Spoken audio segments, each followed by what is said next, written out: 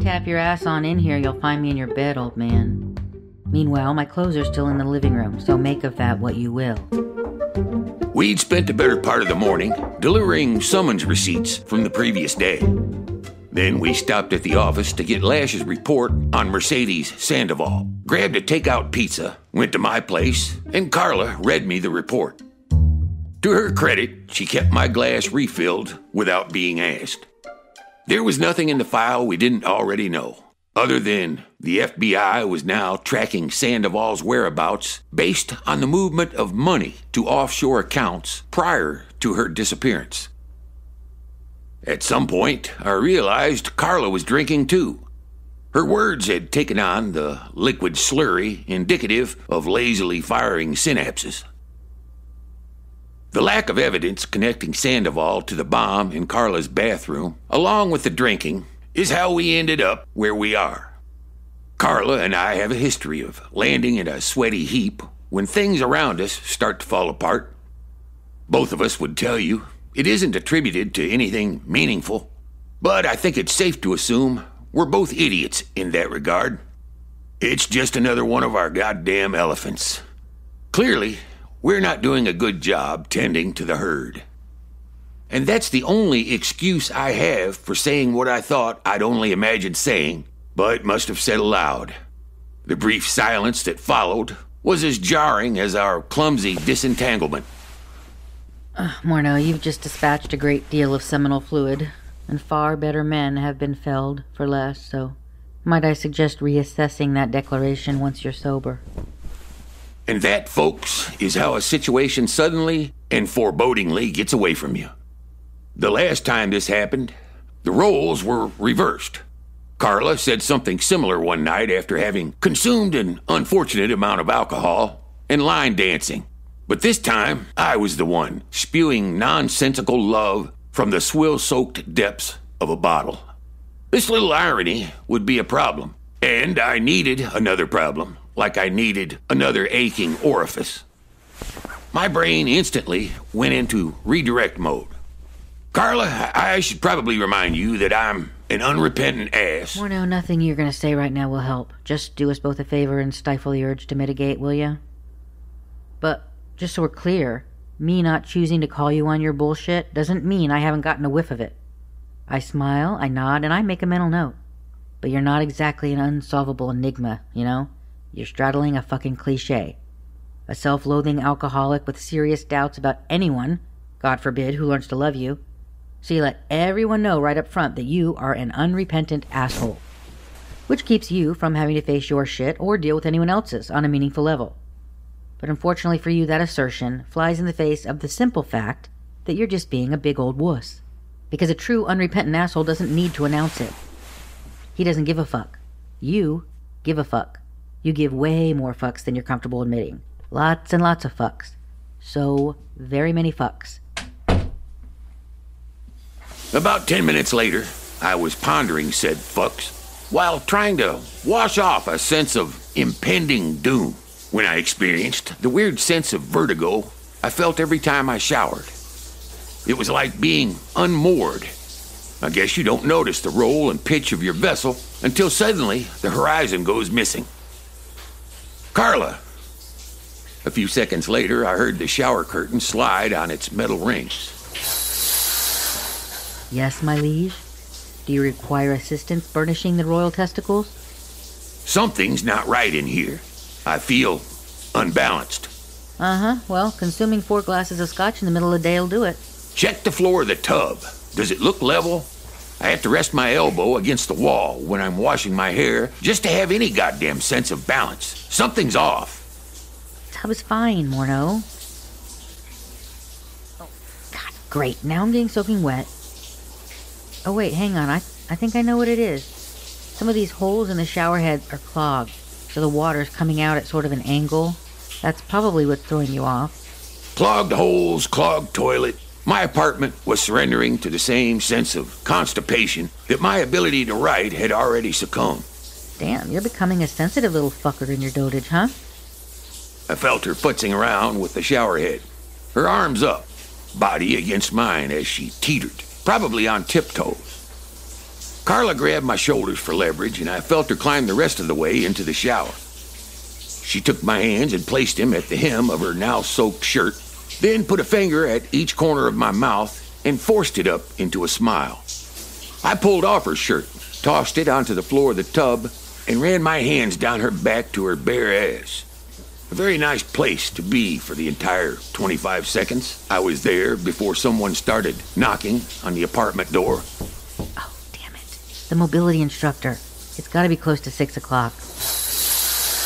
Carla clambered out of the shower, and I heard the splat of wet feet making haste against the floor.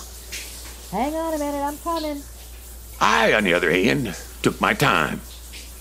When the water finally made its abrupt segue from boiling to lukewarm, as it tends to do in a building with a shoddy water heater, I wrapped the towel around my waist, felt around for my fuck stick, and opened the bathroom door, the target being my bedroom across the hall. Hello, unwanted guest. I was given to believe my mobility instructor would be male. Not sure I have room in my life for another overbearing female. Jake, he just came out of the bathroom. Tall, towel around his waist. Needs a haircut. Grumpy disposition. I got that last part, Mom, but thanks for the visual. Lash sent me a kid? Ha! I thought he liked me. I tapped my way toward them, raising the stick to waist level and swinging it back and forth until I came in contact with a body. You got a cane.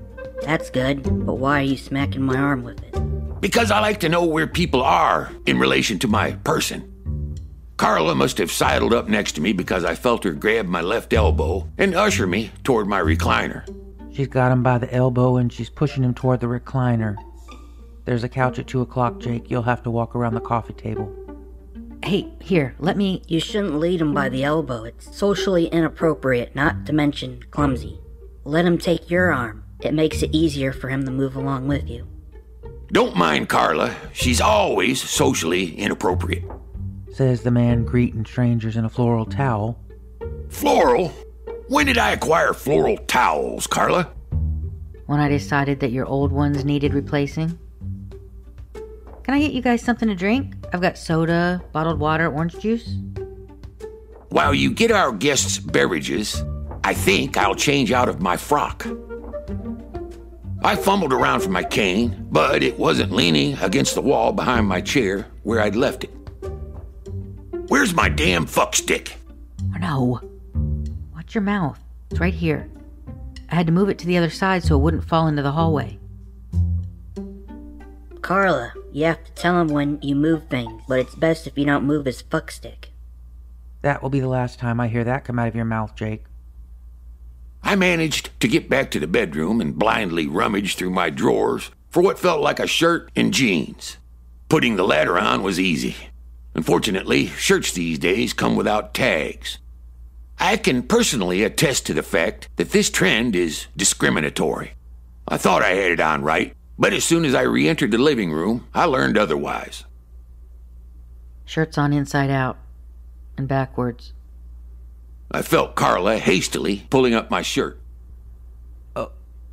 Okay, stop. Get away from me, woman. What happened? She was trying to pull his shirt off and he got caught up in it. Why were you taking off his shirt, Carla? Because it was on inside out and backwards? But why were you taking it off him? He can do that himself. This was probably Carla's first indication that the mobility training she'd happily agreed to for me might turn out to be educational for her. Knowing Carla like I do, I suspect this did not sit well. Carla, I should tell you that when Jake asked why you were taking the shirt off, he was asking a specific question. He wasn't judging you. He's a literal thinker because of his autism. So you should always assume there's nothing nasty behind anything he says. It's all face value, okay? That's not true. I'm learning sarcasm. Yes, you are. And we can thank your Aunt Patty for that. I've also got OCD and IBS. Wow, kid. Autistic, obsessive-compulsive, blind. Looks like you hit the disability trifecta. You must have been a real shit in a past life. Morneau, my God. Jake, I'm sorry. He's an idiot, at least half the time, so just bear that in mind. you're gonna have to learn to ignore half of what he says.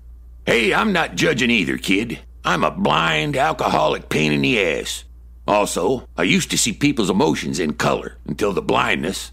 That third one has to account for some kind of chromosomal aberration. Are you still standing there without your shirt on? Instinctively, I looked down in the direction of the shirt I was clutching. Obviously, I didn't see anything, but I knew Carla and the kid's mom did, and somehow that left me feeling violated. Like I no longer had any personal space. Like all my space had dissipated into everyone else's. I tossed the shirt on the floor and felt around for the recliner, sinking into it. Not anymore. Hey, you want me to... No, Carla. I don't want you to anything. You guys need a break from each other. For a blind kid, you sure can see pretty well.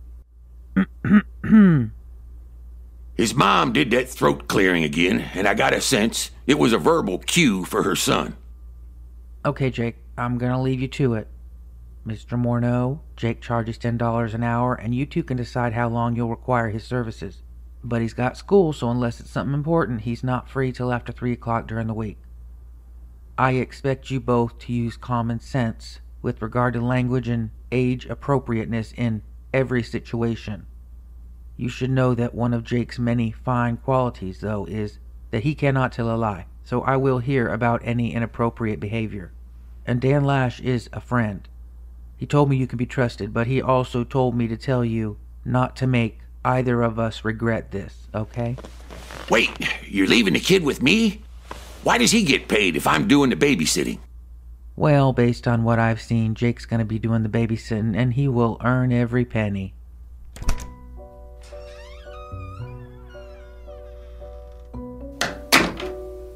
As soon as I heard the door close behind her, I asked the kid if he wanted to watch TV. For God's sakes, don't be an ass. No thank you, Morneau. I'm going to give Carla some tips, and then she can leave us alone. First, always address the person, not a third party through them. Like, don't ask my mom a question about me if I'm standing right there. Second, don't touch or grab a blind person. Even if you think it'll help, it won't. It's embarrassing and enabling. If he can do it himself, let him do it. But he can't do it himself. That's why I've been helping him. How do you know he can't do it himself? You gotta let him try and keep trying until he gets it. I think you're confusing what he can't do with what he can't do as quickly as you'd like him to do it. Ouch! I felt that one in my gut. Alright, I guess I'll leave you guys to it. Morneau, I've got a date, but I'll have my cell phone if you run into any problems. But since yours died and you could barely work the damn thing when you could see it, I guess you'll just have to send up a bat signal or something if you need me. Give me your number and I'll put it into my phone. You can take mine too, and if you get worried, just call me. Huh, how are you gonna do that if you can't see? Tricks of the trade, I'll teach them if we get that. We'll start with mapping out your apartment, Mr. Morneau, and then we'll go for a walk outside so I can get a feel for how you move around. Wait, what? You're taking him outside? How is that supposed to work? Neither of you can see, and this isn't exactly a stellar neighborhood. It's gonna be dark soon. My aunt lives in the area. I'm familiar with it. But you understand it's already dark for us, right? So how would being dark outside make any difference? I was starting to like this kid. He handled Carla well. And since he was a kid, she had to temper her responses. That alone was worth the $10 an hour. I only meant... Listen, dark around here means dangerous. It's when the weirdos come out. I just can't believe your mom would want you walking around out there by yourself. I won't be by myself. I'll be with Mr. Morneau. I think we can dispense with the Mr. stuff, kid. Morneau's fine. Okay, is there somewhere within walking distance that you'd like me to help you figure out how to get back and forth from? Morneau... My office and apartment are just over a mile apart on Dexter Avenue, with the meanwhile midway between them. Everything I need is within the span of 15 blocks. But I think Carla was clear on exactly where the kid and I were headed.